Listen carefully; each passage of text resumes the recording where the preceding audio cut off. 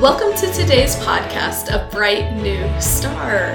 We have Marie and Charity here today, and we are talking about what are we planting in our minds. We host a scripture group monthly where we talk about different principles or stories from the scriptures. It's something I have done since we lived in Houston 16 years ago. In each place I've lived, we've held a scripture group, and it is one of my favorite things in the world because on the days that we meet together, the spirit that fills the home is so sweet. And every time that my kids get home after we've had a scripture group, they will actually ask, "Oh, Mom, did you have scripture group today?" Because they can feel the difference. And Marie and I are part of the one here. A few months ago, we were discussing the topic of repentance, and Marie brought the most beautiful garden story. I'll let her share. Well, as I was thinking about the garden of our lives, and repentance. As I studied repentance,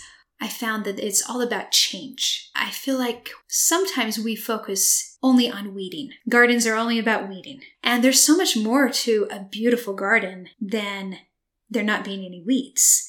It's about what you plant. And so I came to the conclusion that repentance is just as much about what we plant than as much about weeding. So as I studied about repentance and how it's really about a change and thinking about the garden of our life, and what I want to see in that garden. I want to see beautiful flowers and trees and fruit and vegetables and all of these types of things. It's not just about not having weeds in this area of my backyard. In my life, I feel like repentance is just as much about what I plant and not just about weeding. Yes. And so what I thought about, how do we plant things? And it really is about the thoughts that we put into our heads. Those are the seeds. That's how we plant in the gardens of our lives. Isn't that beautiful? What are things that you have found as you've studied planting? Well, the first thing I studied was cultivating. The word. I love to study words. And cultivating means to prepare for crops. I love that. We do prepare for crops by getting the weeds out. You add nutrients to the soil and you decide what you're going to plant. I think that's huge. So often we're just so focused on everything we're doing wrong and everything we need to get out of our lives. But what do we want to get into our lives? What do we want to be a part of our lives? And as you study people who have what you want in their lives, you say, "Oh, I want that flower. I want that fruit. I want that in my life." And we start collecting these ideas. As I walk around my neighborhood, I'll say, "Oh, I don't know what kind of flower that is, but that's what I want in my yard." I remember doing that when I was 20 years ago. Like, "Oh, I want that flower and I want that tree, but I don't know what they are."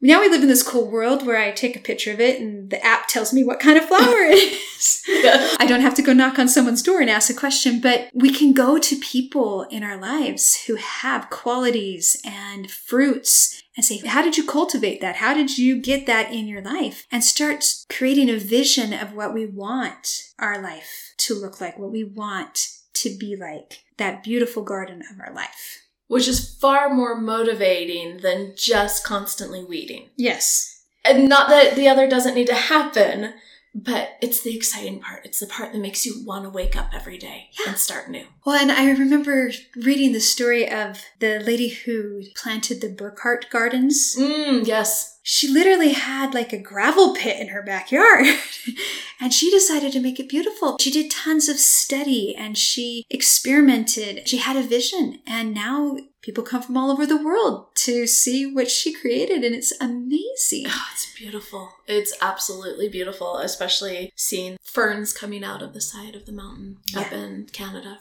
Yeah, it's amazing. For our lives, it's all about the thoughts that we plant. James Allen always is talking about, "As a man thinketh in his heart, so is he." And he has quote after quote about how what we put into our mind is manifested in our lives. He said, "Let a man radically alter his thoughts, and he will be astonished at the rapid transformation it will effect in the material conditions of his life." He also said, "He who cherishes a beautiful vision, a lofty ideal in his heart, will one day realize it." It goes back to, if our thoughts influence everything, oh, what beautiful things that is. If our thoughts truly influence everything, then we can become anything we want to become. And it literally is just figuring out, what do we value? What do we cherish? What is our vision? Our vision can't just be to get rid of the weeds. It has to be, what do I want to plant? And sometimes I think we get overwhelmed. We think, how in the world how do I plant this in my life? I want calm.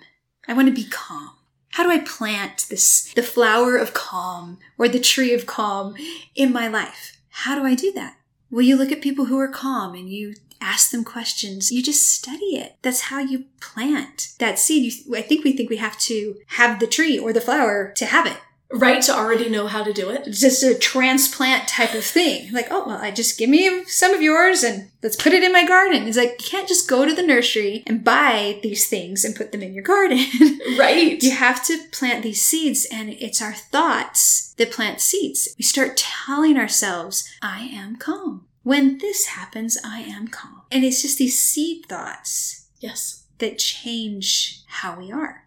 Oh, that's wonderful. And sometimes journaling about it. I am reading a book about achieving your life's mission, and there were a few questions that you were supposed to journal about. I found it a super useful exercise. The questions were, what brings me joy and happiness? What is my greatest desire? How do I like to spend my free time? What positive things have people said about me? What do I enjoy talking about with friends? If I had only 1 year to live, what would I want to do?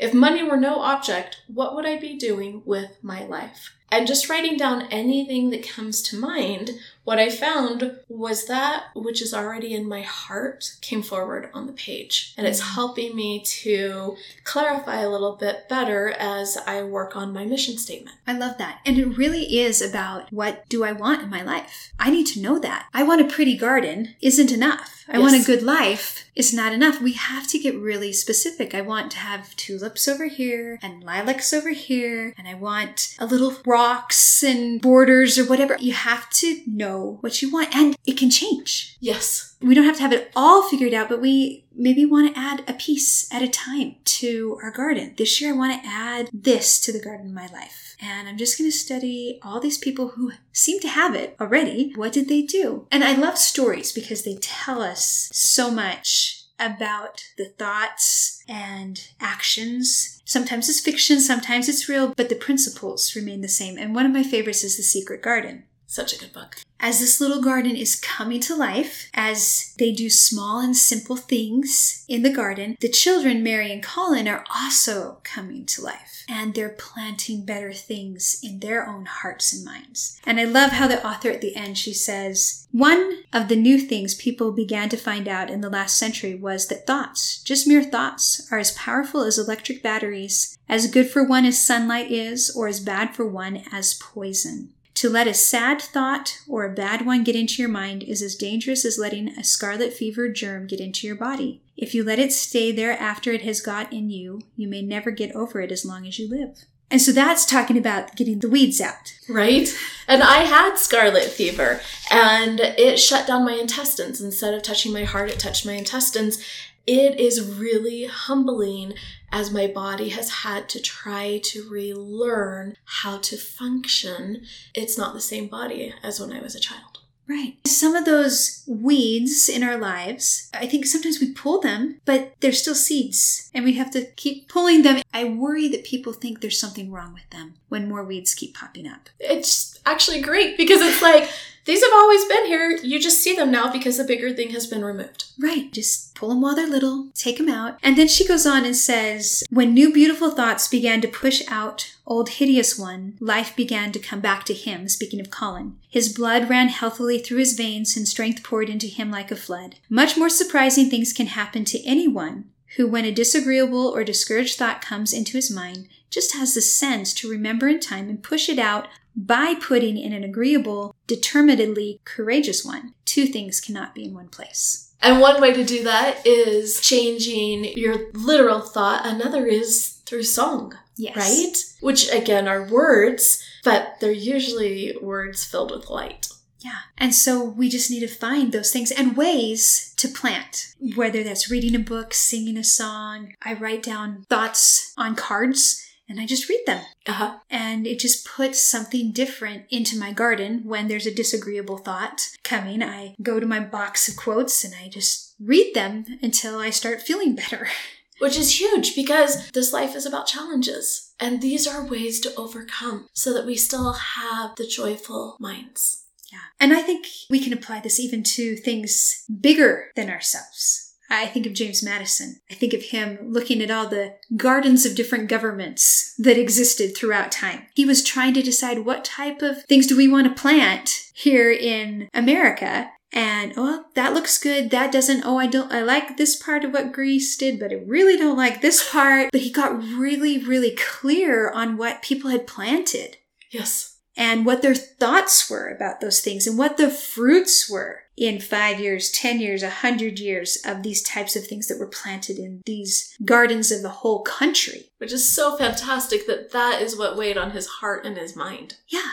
And because he did that, he was able to just write out, I had a garden of a government. These are the types of things I would want to plant in it. This is really important, and this is really important. Really don't want that. And he created this vision, the Virginia Plan, that he came and shared with people who also were concerned about what they were going to plant in this government garden. Then they were able to discuss and really decide, okay, how do we actually plant this? And the Constitution is the beautiful fruit of that discussion that created the garden of government that we have. It has pros and cons, like all gardens, and there's always more work to be done in a garden. That is so true. I remember going to Abigail Adams' garden, and it's an English garden in Massachusetts. And it's lovely to walk through. What I actually fell in love with were the trees. I believe they were just these old oaks. You could see the beauty of the flowers. You could see where little weeds were starting to come up that someone was going to take care of. And the joyful thing was you could also enjoy the huge bumblebees. So people love to come, animals love to come to gardens. People love to come to healthy gardens. Isn't that awesome? Those who have healthy gardens, you just want to be with some people. They just bring you peace and calm. I think that's one of the first things you have to do is just visit as many awesome gardens as you can. People who just fill you and really start paying attention. What is it that they have in their lives that just brings me peace and hope and light? What is it? Is it the tulips? Is it whatever the flowers that they have? What are they? And start really paying attention to that. And like James Madison, start collecting what you want, what you don't want, and make a vision plan for the garden of your life. Then just start thinking about it. Yes. That's enough. I've been amazed as I created a vision statement for my life, probably almost 15 years ago. Mm-hmm. I wrote this out. This is totally a vision. I am not this way. I don't have all these things, but they were the things I wanted. And I got really specific about every area of my life. How do I want relationships to look? How do I study? How do I learn? How do I serve? All of these things, everything I could think of. And I studied tons of other people's mission statements and vision statements. And I said, oh, I like that part. I don't like that part. I want this. I don't want that. And I created that. It was my garden plan for my mind. And I wrote it all out as if it was, like I was painting a picture. Exactly. If you paint a picture, you don't paint seeds, you paint flowers. And so when you paint the picture of your life, you don't say, I hope that someday. You write it as if it is. And some people might think that's very prideful to write it as if it is. But I feel it's like it's painting a picture of what I want. It's this vision as if it is. It's what makes it manifest into real life eventually. Yeah, and I did that, and it was a lot of work over a lot of months, and I've tweaked it over the years here and there, but I recorded myself saying it, and then I listened to it every day. I've been amazed 15 years later, occasionally someone will come up to me and they'll say, oh, you are so something, and I'll go, really? Me? That's something that I wrote down 15 years ago that I wanted to have in my life. I don't know how anything changed or how that flower grew or came to be, only that I've thought about it almost every single day and I've wanted it, and that helps me make different decisions. And it helps me, sometimes those phrases will come to mind in the middle of a moment Sometimes I act well and sometimes I don't. Even you're human. I act according to my vision, sometimes I don't. But the habit of it has actually made some of those flowers and fruits come. And it's so exciting. And I think, what else do I want in the garden of my life? What else do I want to plant? Because it's actually happening. This isn't just on my board in my mind anymore. This is actually real in my life. And I want everyone to know that they can do this, that they can plant things simply by changing their thoughts and thinking about what they want and getting really clear on what they want. It's so fabulous and hopeful. It is. It really, really is. Do you see why I love having Marie here? I love her wisdom. What was the scripture that connected so much? I loved in Romans chapter 2, Paul says, "Be ye transformed by the renewing of your mind." And really, changing our mind transforms us. It does. In Philippians, he said, and I love, this is the Jerusalem Bible translation of the scripture. In Philippians 4:8, he said, "Finally, fill your minds with everything that is noble, everything that is good and pure, everything we love and honor, and everything that can be thought virtuous or worthy of praise." It's right there. Just fill yourself, fill your mind with these things,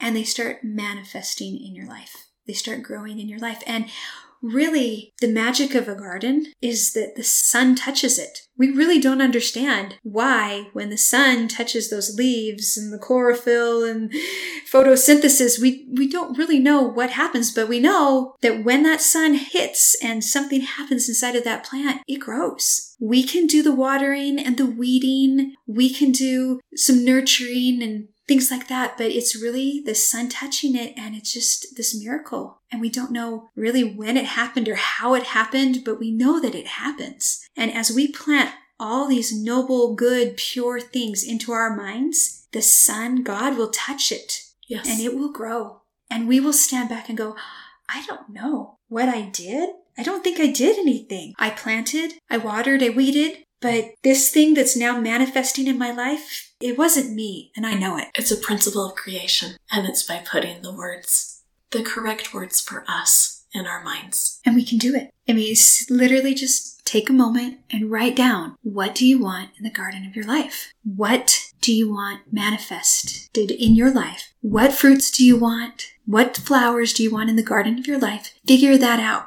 Write it down. Paint a picture.